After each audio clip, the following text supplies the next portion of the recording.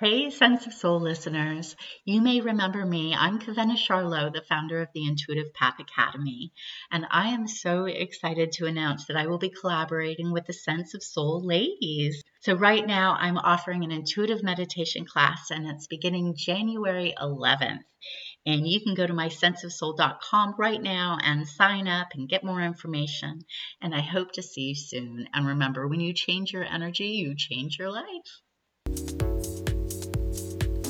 Welcome to the Sense of Soul podcast. We are your hosts, Shanna and Mandy. Grab your coffee, open your mind, heart, and soul. It's time to awaken. Today we have an amazing man by the name of David Richman. We are so excited to have him on. David is an entrepreneur, a public speaker, and he is definitely an athlete, let me tell you. David is also an author. He's written 2 books. The first one was called Winning in the Middle of the Pack, where he discussed how to get more out of ourselves than ever imagined. And then his second one is called The Cycle of Lives. The Cycle of Lives is 15 real stories of trials and triumph with victory and defeat. And we can't wait to hear your story, David, and talk to you more about your new book. Hello, David. Good morning. How are you? Hi. Good. All right. How are you? Good. So, David, wait, where are you at? Just outside of Las Vegas. Okay, nice. I used to live there. We moved here during the pandemic. We had a vacation home here, and we decided to make it our primary residence. Seems like a lot of people are doing that. Yeah, we left California. I'm raised in California. There's a lot of great things about California, but there's a few things that make it kind of tough to live there. I'm taking my daughter out there because she, of course, is so intrigued by like San Diego State University, and she wants to look at UCLA, and then she wants to USC. I'm like, man, I was in LA a couple of weeks ago, and that homeless problem. And I mean, we have it here in Denver too, but man, I don't know. California just doesn't seem like the place to be right now. Great schools. My son went to UCSD. My daughter went to Fresno State. She was a golfer on the Fresno State golf team. Oh, wow. They loved it. But man, I'll tell you, no way I would let my kid go to USC. The homeless problem around there is insane. It's so bad. It's so depressing too. I feel so terrible. Wow. That's terrible. I drove by it because I had to see it for myself to believe it. And I was like shocked at what I saw. Well, and you know what I've heard recently from some of my students who are younger, who have different perspective than we do. And they're telling me that many of these people, really, it's their choice. It's like a trend. I'll tell you what, in San Diego, that's absolutely the truth, because my wife is a chairperson of a inner city youth mentoring organization in LA, right? That's one of her side things, is she does that. And she's been doing it for years and years and years. And we comment how the homeless problem in LA is a lot of drug related. We moved to San Diego for a couple of years very recently, and everybody is homeless, is young and totally on drugs. It's like it's literally 90%. And it's like, why are you choosing to be homeless? It's literally unbelievable. Not to be too graphic, but I have a friend that runs all the music in downtown LA at all the different venues. And he's lived in downtown LA for maybe going on 25 years. And up until about a year ago, when I'd ask him what's going on in downtown, he would say gunshot, gunshot, gunshot every day, all day long. Yeah. And now he goes, David, he goes, I'm telling you, I'm not exaggerating. He said, there isn't a day go by that I don't walk by a homeless person that's OD'd. He goes, it's all fentanyl. He goes, it's all fentanyl. He goes, literally every. He goes, David, it's like in a movie. He goes, it's unbelievable. He goes, I used to just like listen for the gunshots and just go, okay, well, there's today's gunshot. He goes, when I walk around downtown, because he walks to work or to all of his different venues and stuff, he goes, David, I'm telling you, if I don't see a dead homeless person, I'm shocked. Oh my gosh. That's so scary. Over the past few years, we know so many young people who have died of just that. It's a problem. It is a problem. Well, I will tell you, David, I'm so excited to talk to you for so many reasons. I think I might have cried just reading your bio. That's so nice. Oh, don't pick up the book then. I have a friend who texted me And she said, David Richman, I hate you. I'm not a crier. I'm 50 pages in and you made me cry twice. I hate you. I hate you. I hate you. And I'm like, Oh my oh, great. gosh. Well, I don't hate you. I just this is my jam. This Mhm. is my jam. Like I love people's raw, authentic stories about their struggle and coming out on the other side, or even sometimes not. I think there's so many lessons to be told in pain. Unfortunately, I would never want that to happen to anyone. I just, Sense of Soul, we are about turning pain into purpose. And it looks like that's what you've done. I don't know where to implement my wow when it comes to you. I don't know if my wow should be about what you've endured in your life, your obstacles. I don't know if the wow should be about the fact that you've done 50 triathlons. Like, are you freaking kidding me? I don't know if the wow should be the 85-mile run to Mexico. Like, there's just so many wows. So I'm just going to say wow and then let Shanna jump in. That's really nice. It's really funny is I always love that part at the end of Forrest Gump, when he takes that long run across America and then he gets to the end, he's like, all right, I'm tired now. He turns around and goes home and everyone's like, what? Are you at the Forrest Gump point where you're like, I'm done? Not yet. I mean, just a few years ago, I did that 4,700-mile bike ride solo to meet all the participants of the book. I'm doing an Ironman on Sunday, so I'm not quite done. You get used to the fact that it's painful, like these things hurt, but it still is kind of fun to see what you're capable of, Yeah, you scream the word perseverance to me. It kind of goes to this like theory I have about like two kinds of people like driving through life. One's looking in the rearview mirror and one's looking out the windshield. And I feel like if you're not looking out the windshield, like what lays ahead, then you might as well just park it, dude. You know what I'm saying? Yeah. I mean, have you looked from both views? But yes, but one is for perspective, the other's for direction. Do you know what I'm saying? Like I'm looking forward for direction because I want to see what I can figure out. I mean, yeah, we all bring what's behind us with us, but it's definitely behind me. And I know this from, all the people I interact with is that if you think your best days are behind you, then they are. It's just that. And I just don't want to believe that. I just don't want to believe my best days are behind me. So I want to believe they're still ahead of me. So that's why I keep doing stuff. I hate those cliches. For some of these old quotes are just that old. Yeah.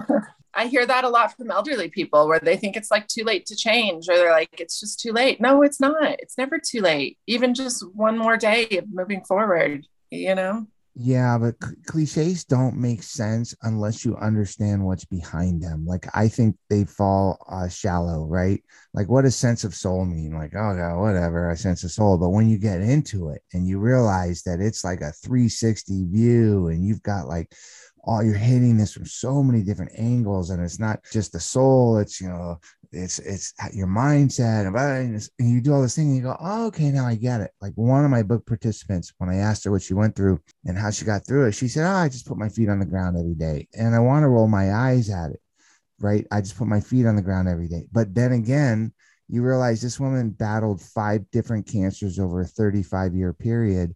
And prior to that, spent 4 years locked up in an abusive relationship where she was beat up mentally, physically, and emotionally for 4 years, sent to the hospital multiple times, and thought she was going to die. So when she says, I just put my feet on the ground every day, it doesn't sound trite to me. It doesn't sound cliche-ish. Not knowing what's behind it, it's a cliche. But knowing what's behind it, I'm like, damn, I can take something from that.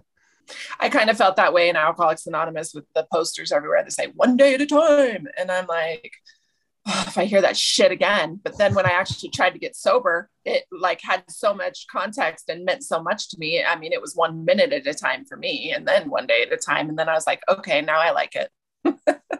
Yeah. That's what I really wanted to do with this book, is to not be prescriptive with a bunch of just simple little, statements or thoughts or cliches that people could take. I really wanted to go really, like, as you said earlier, raw, deep, and tell people stories so that people could identify with them, so they could go, oh, okay, that's what's going on. Yeah. Well, let's go back for a moment. Who's David? your soul, your personality, all of it. We want to know David. Let's see. I grew up in the San Fernando Valley of California. I like to say everybody's got a kind of a wacky childhood, depending on how you look at it. Mine was a little wacky in that when I was born, my mom was 21 and my dad he was almost 60 years old when I was born. My mom was 21. So there's a 38-year difference between the two of them. And I quickly learned, although I wouldn't have said it like this as a young kid, but I quickly learned that my dad was way too old to take care of kids because he was an old 60, like not a young 60. And my mom was way too young to take care of kids and really was not happy that she had them. And so my sister and I grew up kind of navigating a world where, one parent didn't really know how to deal with us and the other parent really didn't want to deal with us. So that got us to be like independent, I guess, but also to rely on each other. I left home at 18 and they're not great circumstances and quickly found myself after being robbed, after my car broke down, kind of homeless and not knowing where to go. So, I did live in a Pinto station wagon behind a grocery store, with nothing to eat but a pack of cigarettes, and I had 56 cents in my pocket and nobody to call. Eventually, I get to the point where I'm working on Wall Street. I'm running this $100 million in revenue business and I'm hiring, 50, 80 people a year or something. And I like Did you still have the Pinto? No, I changed that in. It's probably worth a lot of money now. It would be worth a lot of money. That's funny. But I used to ask people as part of the interview process, tell me a low point in your life. And today, the low point is point A, today's point B. Kind of how'd you get from point A to point B? And sometimes I got some pretty crazy stories, but I think it's important. We talked earlier about that rear view, mirror versus the windshield. I like to remember that, there's no direct path in life, right? If I'm living in my Pinto station wagon, eating cigarettes, and then now I'm running a major business for a major Wall Street firm, that is not expected. And so I don't box people into what I think that they should or shouldn't accomplish. And everybody's on their own journey. I've always been intrigued with the idea of you just don't know what people have been through, right? Because I know people just have no idea what I've been through. And therefore, I got to have no idea what they've been through. And I've kind of always been intrigued by that. Me too. It's kind of funny because we're all just passerbyers in everybody else's reality.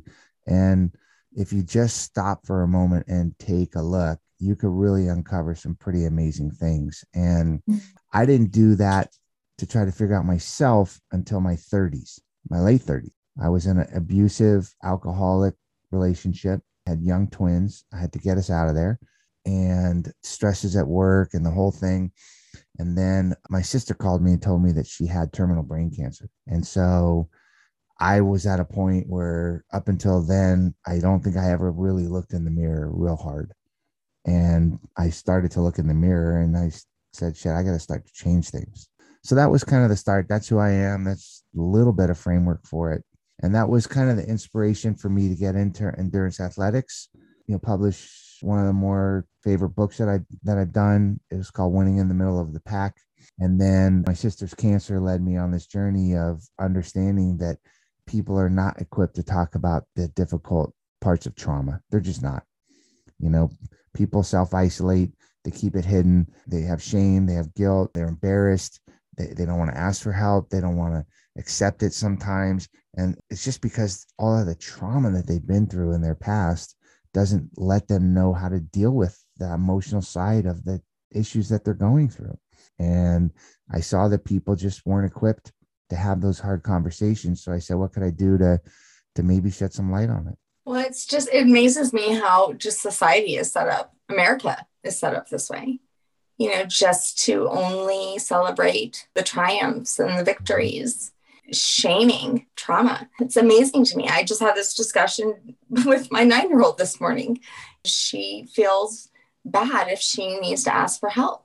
And I have not ever made her feel bad for asking help, but in school, that's where she feels it. How lucky is she at 9 to be able to ask that question and find an answer to it? Because I pretty much lived my whole life thinking that if I asked for help, even if I was like we got 30 people over at the house and I'm cooking and I'm making drinks and I'm entertaining and I'm picking the music and I'm doing all this stuff. I'm not really doing it to control it, but I'm just doing it because I enjoy doing it and people want to help and I don't even ask for the help.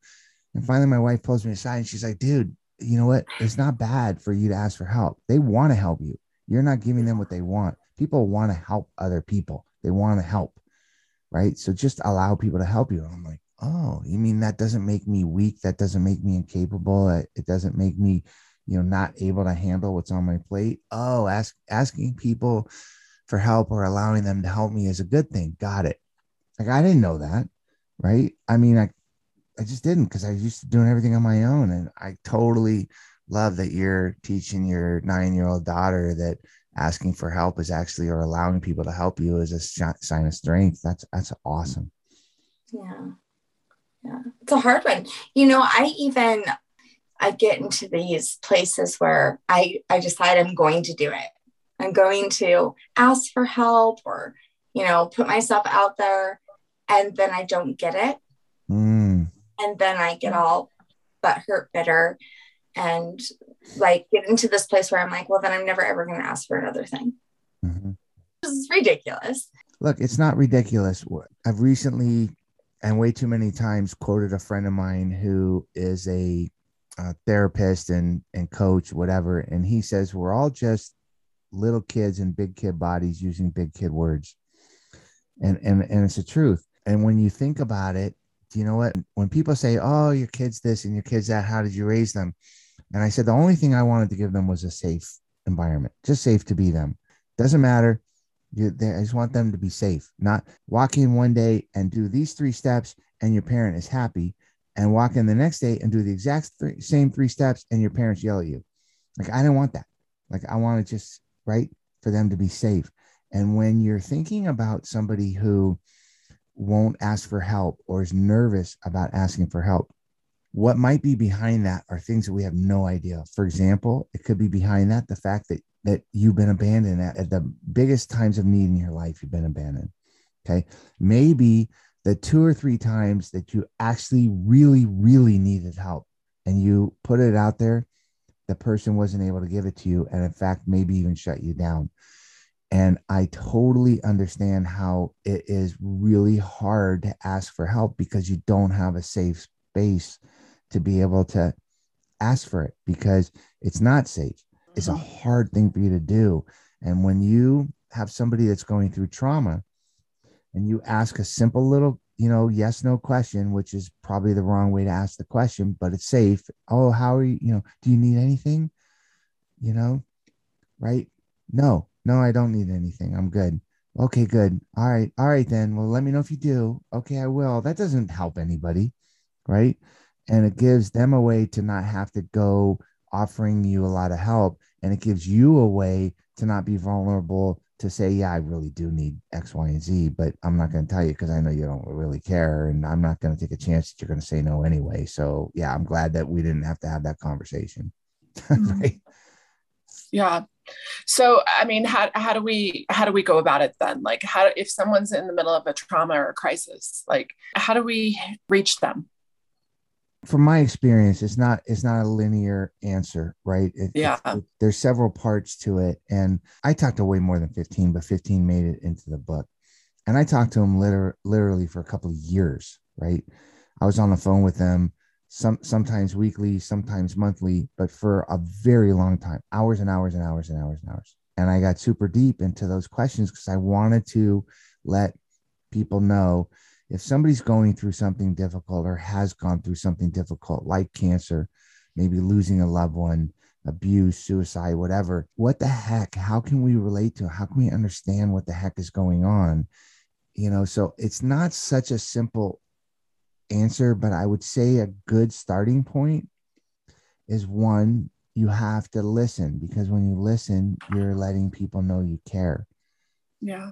And when people know you care, they feel safe, right? Yeah. So you have to develop a way to listen. Part of the way of listening, when you guys do this, I've listened to your podcast, is ask really good questions, because if you're asking really good questions, that gives you the ability to listen. If somebody's being vulnerable, you have to be present. I mean, Yeah. you have to be present.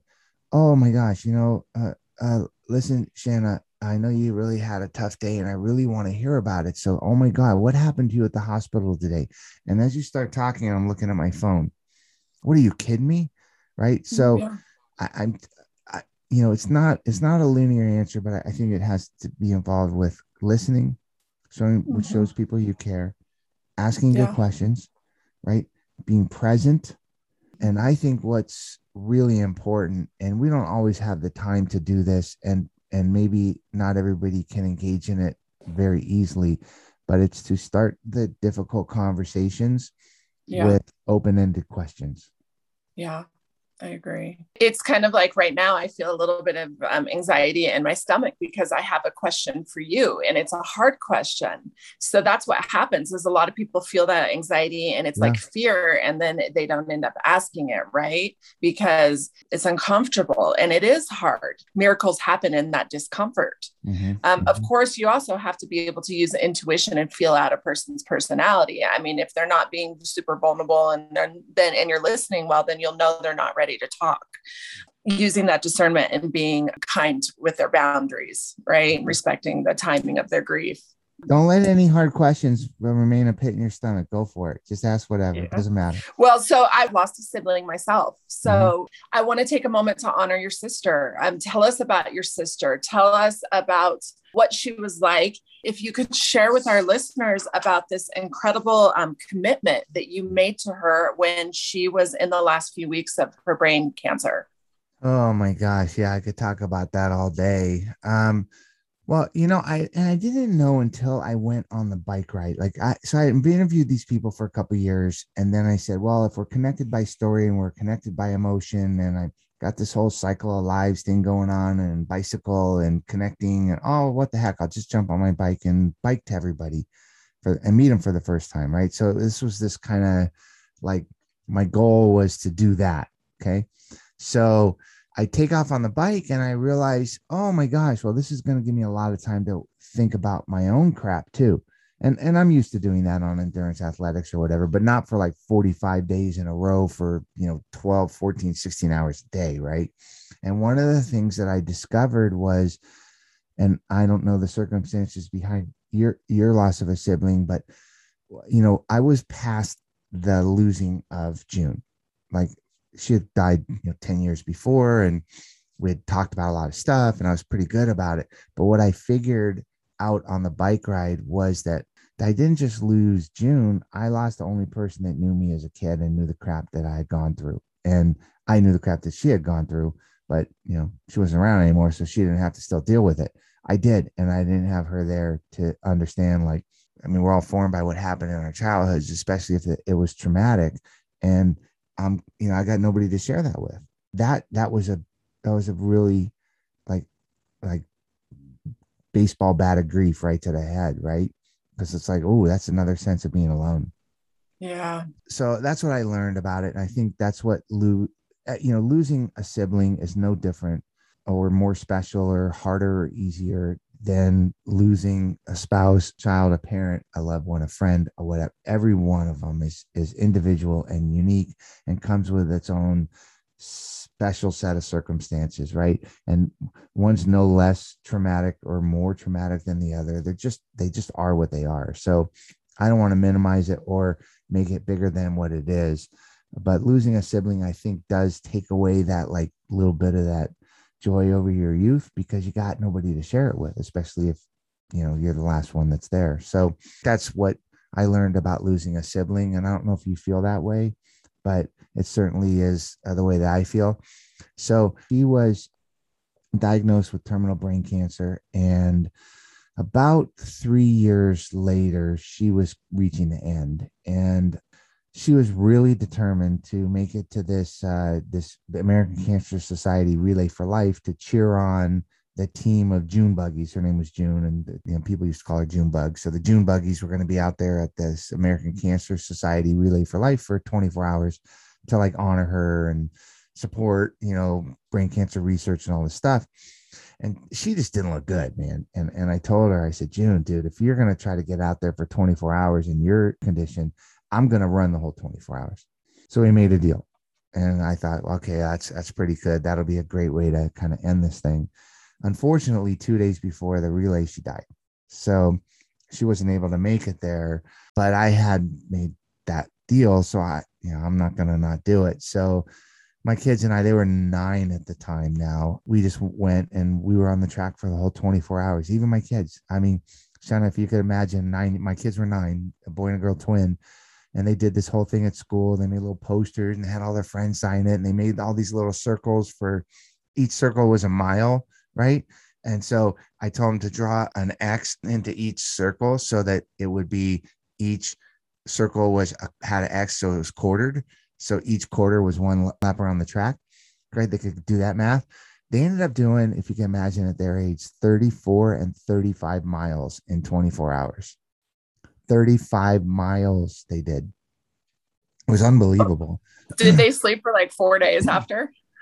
And well, they slept on and off, right, that day. But oh yeah, they were wiped out for a couple of days. Yeah, so was I. I was out there for 24 hours too. But we all did that, and it was really kind of sad and heartbreaking, and but also inspiring as well, because a couple of things happened that night that they'll just never leave me. That was really planting the seeds for me. What I saw that day for what led me to do this project is that people just weren't equipped to talk about the emotions. It was really a touching, moving experience, kind of recognizing that part of it and then wanting to do something, even if something little, to try to help people with these hard conversations, I love when we're able to bring our kids into those things, because I'll tell you, I feel like my parents always really tried to protect me from that. And we've heard stories, and I can't remember who it was, but I remember someone even saying like they weren't even allowed or they weren't even invited to go like to a cemetery, or like the funeral, because their parents were trying to protect them, and stuff like that.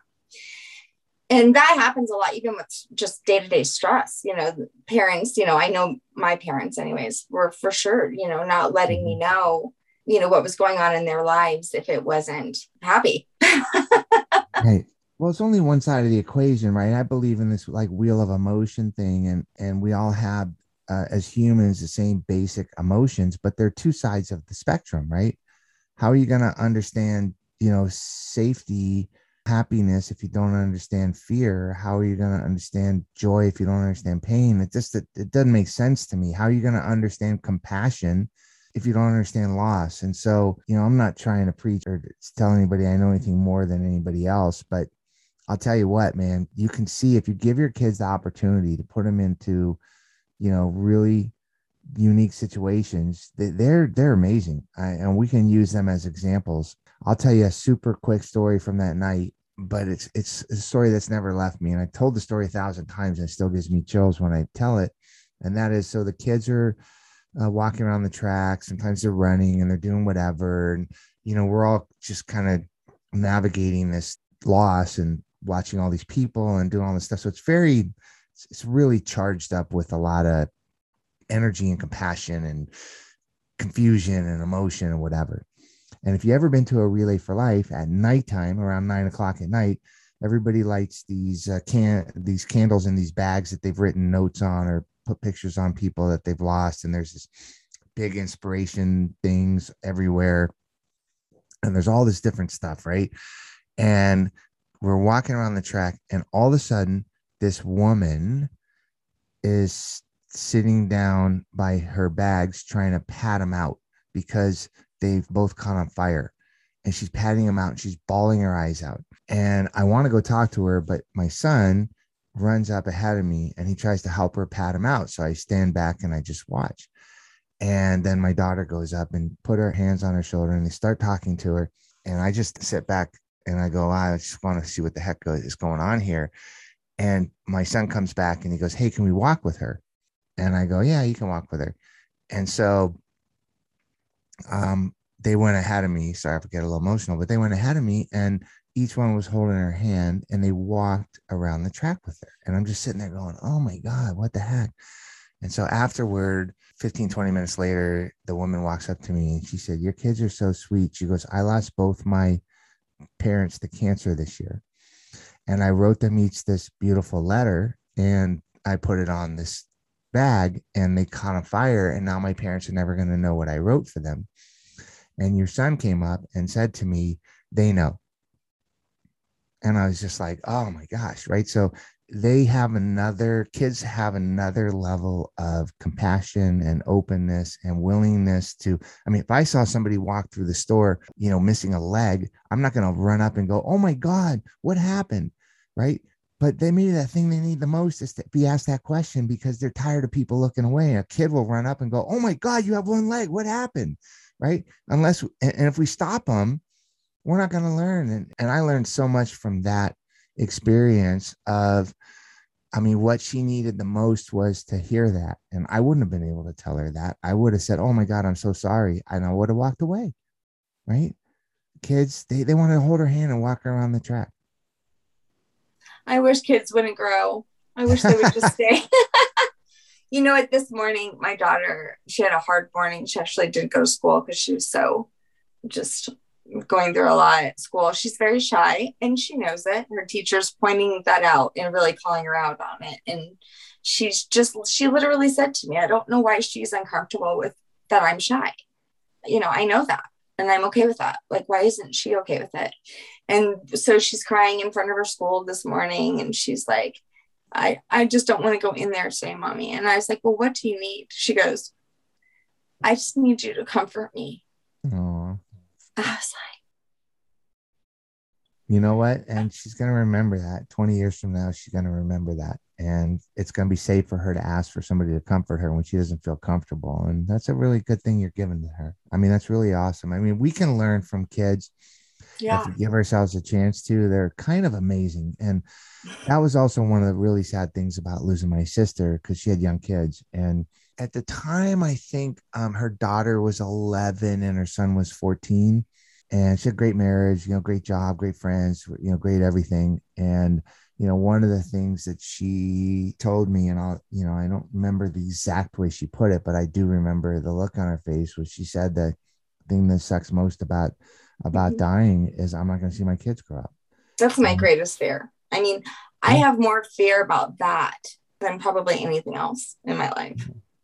Yeah, it's understandable. And I don't disagree with the idea that you should lean into that. I think you should lean into it. If you know the stakes, and the stakes are we're not in control and tomorrow could see you gone. If you lean into it, then you're going to do the best thing that you should do, right? To close your eyes to it and pretend it's not there. It's just not dealing with it. And hopefully you'll see her granddaughter get married, right? But you just don't know. It's not guaranteed. I don't know if you ever saw that movie Stepmom with Susan Sarandon and Yes. Julia Roberts. Oh my God. I think that's why I'm traumatized by, that fear, because I'm telling you, like snot bubbles coming out my nose, like hyperventilating. Oh. Hey, did you know that Sense of Soul now has a Patreon where you can get exclusive episodes, mini-series that Mandy and I have been working on for a long time that we can't wait to share with you, monthly readings, Sense of Soul Sacred Circles, workshops, behind-the-scene clips, and much more. Hop on Sense of Soul Patreon right now and sign up.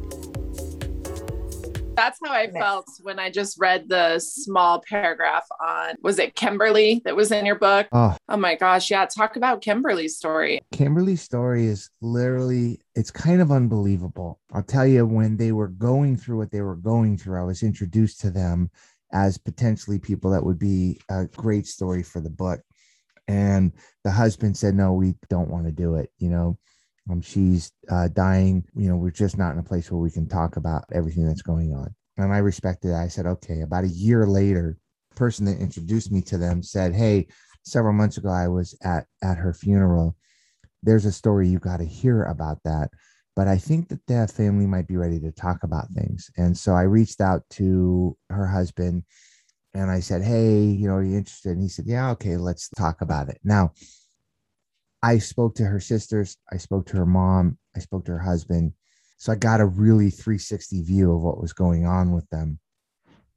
And basically, the way I start telling Kimberly's story when I'm talking about it is to say, can you imagine that you get woken up at 3 a.m. by your significant other, and they proceed to explain to you that you're going to be wheeled into surgery because a grapefruit-sized tumor is in your brain and it needs to be removed. They've assembled on an immediate basis a top crack team of surgeons. You might not survive the surgery, and beyond that, it's probably not going to look good. And could you imagine your response to hearing that is to smile and have tears of joy come out of your eyes and to look at that significant other who told you that and say, thank God. Could you imagine that? And people go, oh, no, that's bullshit. There's no way I could imagine that. And then when you find out her story, you go, yeah, oh my gosh, that's what we mean by you never know what the hell people have gone through. So what she had gone through was a wonderful, beautiful, incredible life, right? She found her soulmate. They had their ups and downs, but man, they made it through a lot of stuff, including kids, including losing a baby. They lost a baby at 18 months. It was the most heartbreaking story ever. I'm not going to bring you down by telling it to you, but it's just terribly sad. And if what happened to her had happened to her just even months later, she would be alive and well. It's just bad timing. And they went on to have another kid. Kimberly was 49 or 50, and it was another little girl. And it was just like this little angel that came along. But the problem is their relationship started to break down and the stresses of life got in the way and they started to fight a lot. And they went to counseling, but the fighting got worse, and they went to counseling and the fighting got worse. And finally, the fighting got so bad that they were really going to determine how do we make it through getting our kids out of the house and then we can be done with each other. It got so bad that one night Kimberly just went off and she went on a 10-hour rant. And she wasn't coherent, and she was angry, and she was violent, and she was not able to be consoled. And it was just horrible. And at the end of that 10-hour night, she looked up at her husband and she said, you know what? It's me. I'm not myself. I've been going crazy for 5 years and I've been trying to pretend that I'm not. And this is my break. You have a window of time to get me to a mental institution before I ruin our goddamn family. Check me in, please. Have them make me better. So could you imagine a wonderful mom and a wonderful wife begging her husband to put her into a mental institution because she's gone crazy? Yeah, so they put her into that. They drive her down. They admit her. One of the things that they do when they admit you at something like this is to do full medical tests. They found this tumor in her brain. They call up her husband. They say, get back down here and tell her we've assembled a team. She might not live, but it's oh my God, size tumor. And it needs to be removed today. Like right now, we're wheeling her into surgery. And so he wakes her up and he tells her this, and she's like, thank God it's not me. Right? It's not me. So you can understand what I mean when I say, oh, it sounds trite. Oh, you never know what people went through. No, you don't know what people have gone through. And for her to have felt relief at knowing that it was a tumor and not her was so powerful, because she had been willing to throw away her 25-year marriage. That they had gotten through so much. She was willing to walk away from her kids, you know, all of these things because she thought she was gone crazy, and she wasn't. It was a cancerous tumor. Now it eventually did take her not too long after that, but she was able to really go through and do some wonderful end of life talks with her wonderful family and her mom and her sisters and her husband and all of her kids and friends and everything. And she was able to get to a place where she could die in peace and give them a little peace through her death. So that's her story. Wow. Very powerful. Mm-hmm. Wow. I know what you say. You know, it's a very sad story, right? But it's also inspirational. And if anybody's going to read the book, I won't ruin the ending, but there's a story about butterflies and her little daughter and all this great stuff that really gives it an inspirational twist. And it's just shocking because it's amazing that every one of the book participants was hesitant to tell me something that they thought was either crazy or not important or nobody would believe or whatever. It was unbelievable to uncover some of the deepest, darkest items. I'm not going to say they're all secrets, but deepest, darkest items that were in people's lives. I think that's what makes the book and the story so moving and relatable. David, after my dad died, and it was so devastating for me because he was such my rock and I worked with him my whole life and he was just a big part of my life, such a wreck. But then I came to this place where it was almost like part of my awakening. And I always say that had he not died, I wouldn't be where I am today. But yeah, it felt uncomfortable to say that at first. And people would be like, that's crazy, but yeah. You know what though? And look, we're all just passerbyers in everybody else's reality. So you're living your life. It doesn't really matter what people think, but I understand how it is a difficult thing to say. Like one of the other book participants, Bobby, his story is kind of amazing because it's tragic yet inspirational at the same time, in that he was not lovable and he didn't know how to love. And he was just a wreck. He meets this wonderful, wonderful woman who, as he states it, makes him wear glasses for the first time, right? He sees the world clearly for the first time in his life. And they have this just beautiful love affair. It's like everything that each of them wanted. Shortly after they start dating, she gets breast cancer. He says, I got to know Brandy sitting with her while she was in the chemo chair. And I just thought, wow, that's pretty beautiful. So a year later or so, they decide they get married right before the cancer comes back, and it comes back pretty aggressively. They get married, they go off on their honeymoon, they come back for treatment, and within a couple of years, she's gone. And it's unbelievably tragic, right? During a year or two that they fought this as a married couple, they talked everything A to Z, Shanna, everything, right? In fact, she at one point said, I'm just pissed off that I'm dying because you're your best you. Somebody else is going to enjoy all the work I've done on you, right? And he's like, no, I'm never going to find anybody again. And she's like, well, don't be stupid. You need somebody in your life. It's just now you're going to be like a decent, wonderful person, and somebody else is going to get the joys of all of my work. And he even promised to her that he would go to therapy for 6 months after she died. But you could imagine, right? When he first told me this, I kind of went, when he first told me, look, I met somebody shortly after Brandy and I'm still with her. It's the greatest thing that's ever happened in my life.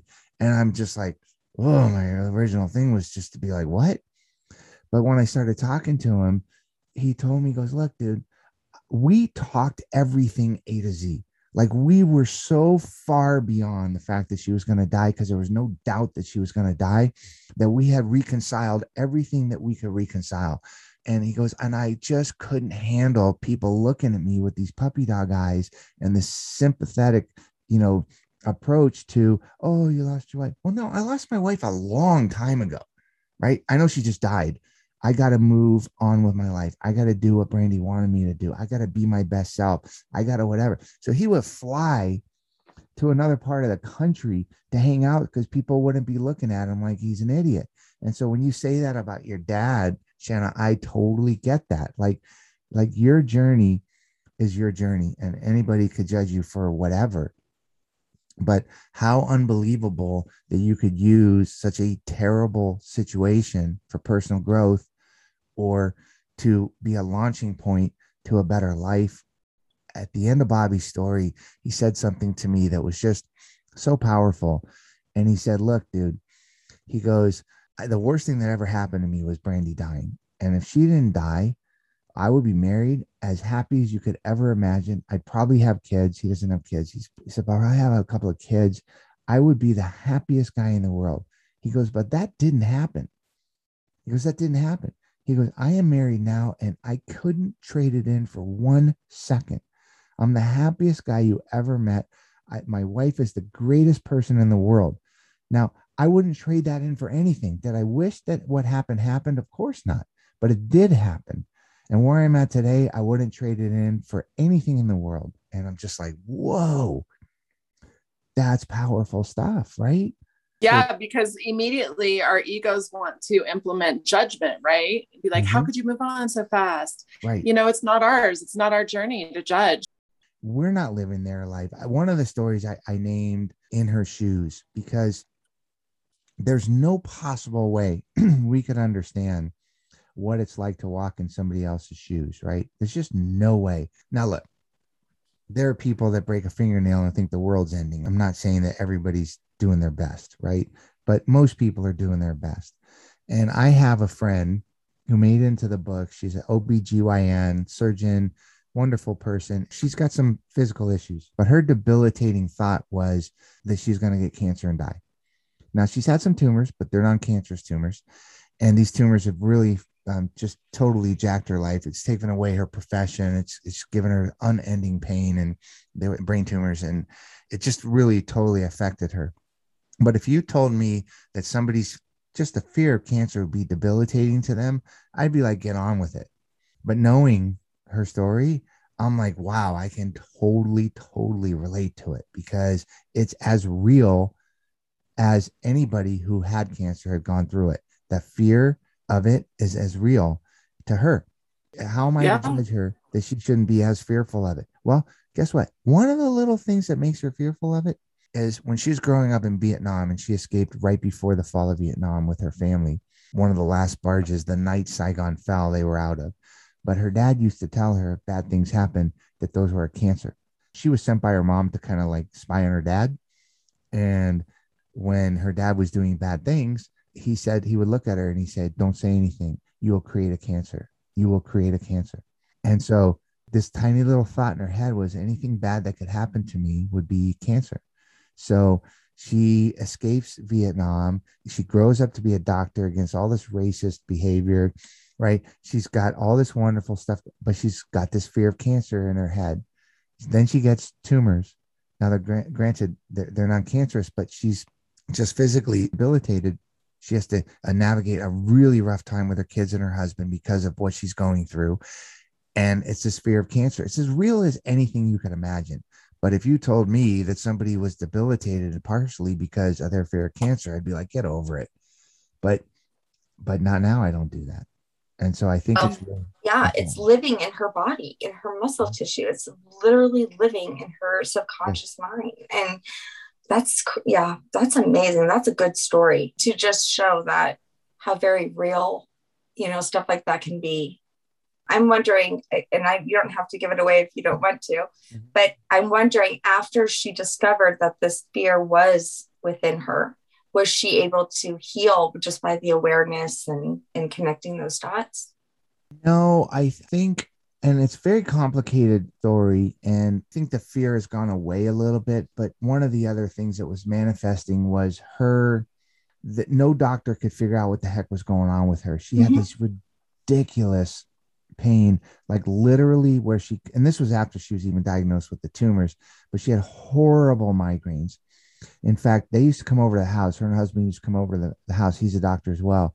And he would bring a wooden mallet and he would tap on her head for hours at a time, because that was the only thing that would kind of relieve the pain. Right. I mean, unbelievable. But nobody could figure out what was going on. She couldn't handle light. She couldn't handle standing up. So sometimes she was stuck in her bed for months at a time. Right. And she was even suicidal at one point. And her kids and her husband were kind of getting to the point like, dude, there's nothing wrong with you. Right. There's nothing wrong with you. Right. This pain in your head, the light sensitivity, the whatever. But over time, they had to realize that she was not making it up. It was very, very real. She's learned how to deal with it and deal with the fact that it comes and it goes over time. And sometimes it's really bad. And she's got to hide herself in her bedroom and lock the curtains for a couple of days or weeks. And sometimes she can go a couple of weeks and she doesn't have the same issues, but they're very, very real, very, very physically real. They're not mental issues. And I think having her come to some reconciliation with her husband and kids and their understanding that her pain is not made up, it's very physical, it's very debilitating for her, kind of allowed her to realize that, yeah, this is just her life now. She's got to deal with it. It's not an emotional issue. It's not emotions that she's going and through. Her culture is also, not one of those that are going to speak about their feelings and no question, and get all that stuff in. I mean, that's just generational, as well. Yeah.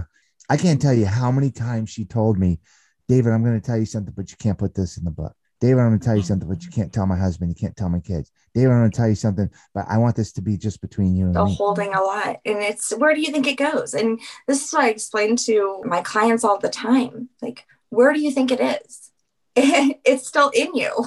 So Yeah. what do you think it turns into? It's going to scream at you and scream at you until you address it. But sometimes we don't even know it's there. We don't know what it is, you know? I hope that she's able to overcome that. Yeah, she's in a really good place and still a good friend. And I have just unending admiration for her because, you know, she's just a wonderful, gracious, you know, super interesting person. And, you know, when I was talking to her and she said, I was asking her what it was like to have to walk away from her practice. Yeah. And she said, you know, the hardest thing for me is, she goes, David, when you got to understand, when a patient comes in to see me, I'm not a doctor. I'm just a human being, and I hold their hand and I cry with them and I laugh with them and I'm part of their life. And she said, that's what I miss. And I'm like, no doctor talks like that. No doctor holds their patient's hands and laughs with them and cries with them and spends as much time as they need to with them. And that human connection. We need doctors like her. I know. It's hard to get back in. I know she can't, but I mean, that was so touching to me that was the thing that she missed. It wasn't, yeah, she missed surgery too. She said, I love being a surgeon, but it was that human connection that she missed the most. And she's a very compassionate and wonderful person, but still very closed off. Like, I didn't know anything about her until we started doing the book. And then I could ask her all these tough questions. And I was just like completely blown away. Wow. And it's like, man, and once you start peeling the onion, man, I don't care who you are, there's some serious layers there, right? Facts. Shanna at one point was taking on all of her clients' pain and it was manifesting in her own body. I mean, as an empath, maybe that's what was happening to her, you know, like she's so compassionate that she was like literally taking on her patient's pain. The best of her. Oh my gosh. So David, you remind me so much of my father. He loves biking. He's all about, I mean, he ran a marathon for his 60th birthday around a track. Like, who does that? It's like his therapy. During the winters here in Colorado, you can see his mood shift because he can't get outside and he can't run and he can't bike. And he's 82 now. Wow. Your book is really around like a lot of these accomplishments and athletic endurances. I mean, for God's sakes, you've ran from Cancun to Tulum in the heat of the Mexican summer. You don't know that I've ever ran more than a mile or biked like a block. It's just not my thing. I mean, hands down to you, like with my asthma, you know, I use that as an excuse actually, but let's get honest. Your cover is I'm assuming is you on the bike. Yeah. How does this play into all of this? Why is this so important to you? Did it help you through your grief? What does it do for you? Well, it helped me get through that really low point in my life that I was talking about, right? Yeah. I'm an overweight smoker. I'm unhappy at life and I'm in a bad personal situation. And I just hadn't looked in the mirror really and said, what are you doing for you ever? And so I just said, let's just start. And my first start was to try to run 2 minutes. Could not even run 2 minutes. It was ridiculous. Like literally my running was a 12-mile pace, pretty slow. I couldn't do it. How old were you when you started running? I was 37. Oh, damn. Okay. Couldn't run 2 minutes. What I found out in business, or long before I found it out in my personal life, is that people set their goals too low. And if you strive to achieve X, if you're an overachiever, you're going to achieve X. And if you strive to achieve 5X, if you're an overachiever, you're going to achieve 5X. And if you strive to achieve 50X and you're an overachiever, you're going to achieve 50X. It's like, you got to set the bar higher. And so I just said, okay, so you can't run 2 minutes. Okay, sign up for a 5K, which is 3.1 miles. And I get myself 3 weeks to train to run 3.1 miles. And I did it. And then I said, okay, well, that's not a high enough goal. Go do a 10K. That's not a high enough goal. Go do a triathlon. That's not a high enough goal. Do a half marathon. And by the end of 8 or 9 months, my goal was to do an Ironman. And I said, okay, well, then I went to the Ironman and I go, okay, well, do 3 in a year, run 50 miles, run 100 miles. And I just said, well, these goals aren't high enough. And so one of the things that I've learned through endurance athletics is that you can push yourself if you want to, and if you have the means and if you have the time or want to make the time, you can push yourself in ways that you never thought, right? Yeah, you think? I mean, Shannon, he biked from California to Florida to New York. I know. What the hell? That Oh was my it God. was actually stupid, but I did it. David, I love you. I love your story. You're my people. I love your inspiring, deeper human connection through life-changing stories. I love that you're able to ask these hard questions. That's how I am too. I thrive on getting to know what people have been through. I remember I was sitting at the mall the other day and I was like, all these people were walking by and I'm like, I want to know her story. I want to know her story. I want to know her story. Like, that's what I live for. I want to know. And then I want to know how I can support you. And so thank you for this book. I wanted to share an inspiring story with you. My best friend from childhood that I grew up with lives in California in Encinitas, and her husband grew up in Temecula. Mm-hmm. He is like a famous motocross racer by the name of Jeremy McGrath. I know Jeremy McGrath. Yeah. So Jeremy's wife, Kim, got breast cancer, and then she had to battle it again. And Kim was told she had 6 months to live, and now she'll be going on 10 years next year. My God. So during her breakdown, she was like, why me? Why me? She had 2 young toddlers, and she was obviously just devastated with all of the health issues. She had to live in a bubble in a hospital without contact, and she figured out her why. And her why was that Jeremy set up a tent at the races. And he does a lot of bicycling as well, like you, like thousands and thousands of miles. And he's in retirement from motocross. But let me just tell you her why. Her why was that yesterday I talked to her. They have found 19 matches through Be the Match for bone marrow through Jeremy's races. Now, 19 doesn't sound like a lot. That's a lot. That is a lot coming from one person's events. Their story is so inspiring. They live to help others that are battling cancer. I'm going to send him your book. I think he would really enjoy it. His go-to now is biking. That's his thing. He loves to bike. My son was a motocross rider and aspiring to be good. But oh my God, McGrath and a few others were his idols. He's only 23 now, but we would go to all the parks that they all know. And oh my God, literally last night we were watching a race on YouTube. Oh my God, if he goes, oh, you were talking to somebody that knew McGrath? Are you kidding me? He would go do double backflips, man. One of the things that they'll like is that each one of the 15 book participants earmarked a cancer-focused or other charity. About 11 different organizations. I think 9 of them are cancer focused, and 100% of the proceeds from the book are going to support those organizations. So he'll know that the money that you raise really doesn't make a dent on anything, because corporations can give them 1,000 times what we could ever raise in our lifetimes, just by writing one check.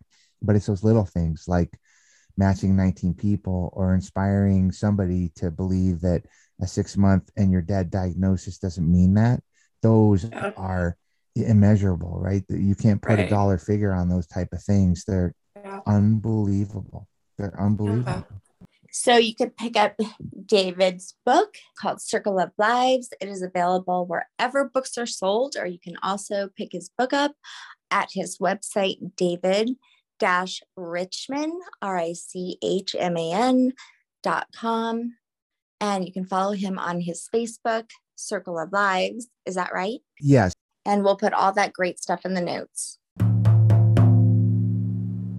And now it's time for Break That Shit Down. I've learned through this project to try to come to as many interactions as I can with as little judgment as possible. It's hard to do, right? But I try to do that because you just don't know what people have gone through. And you know what?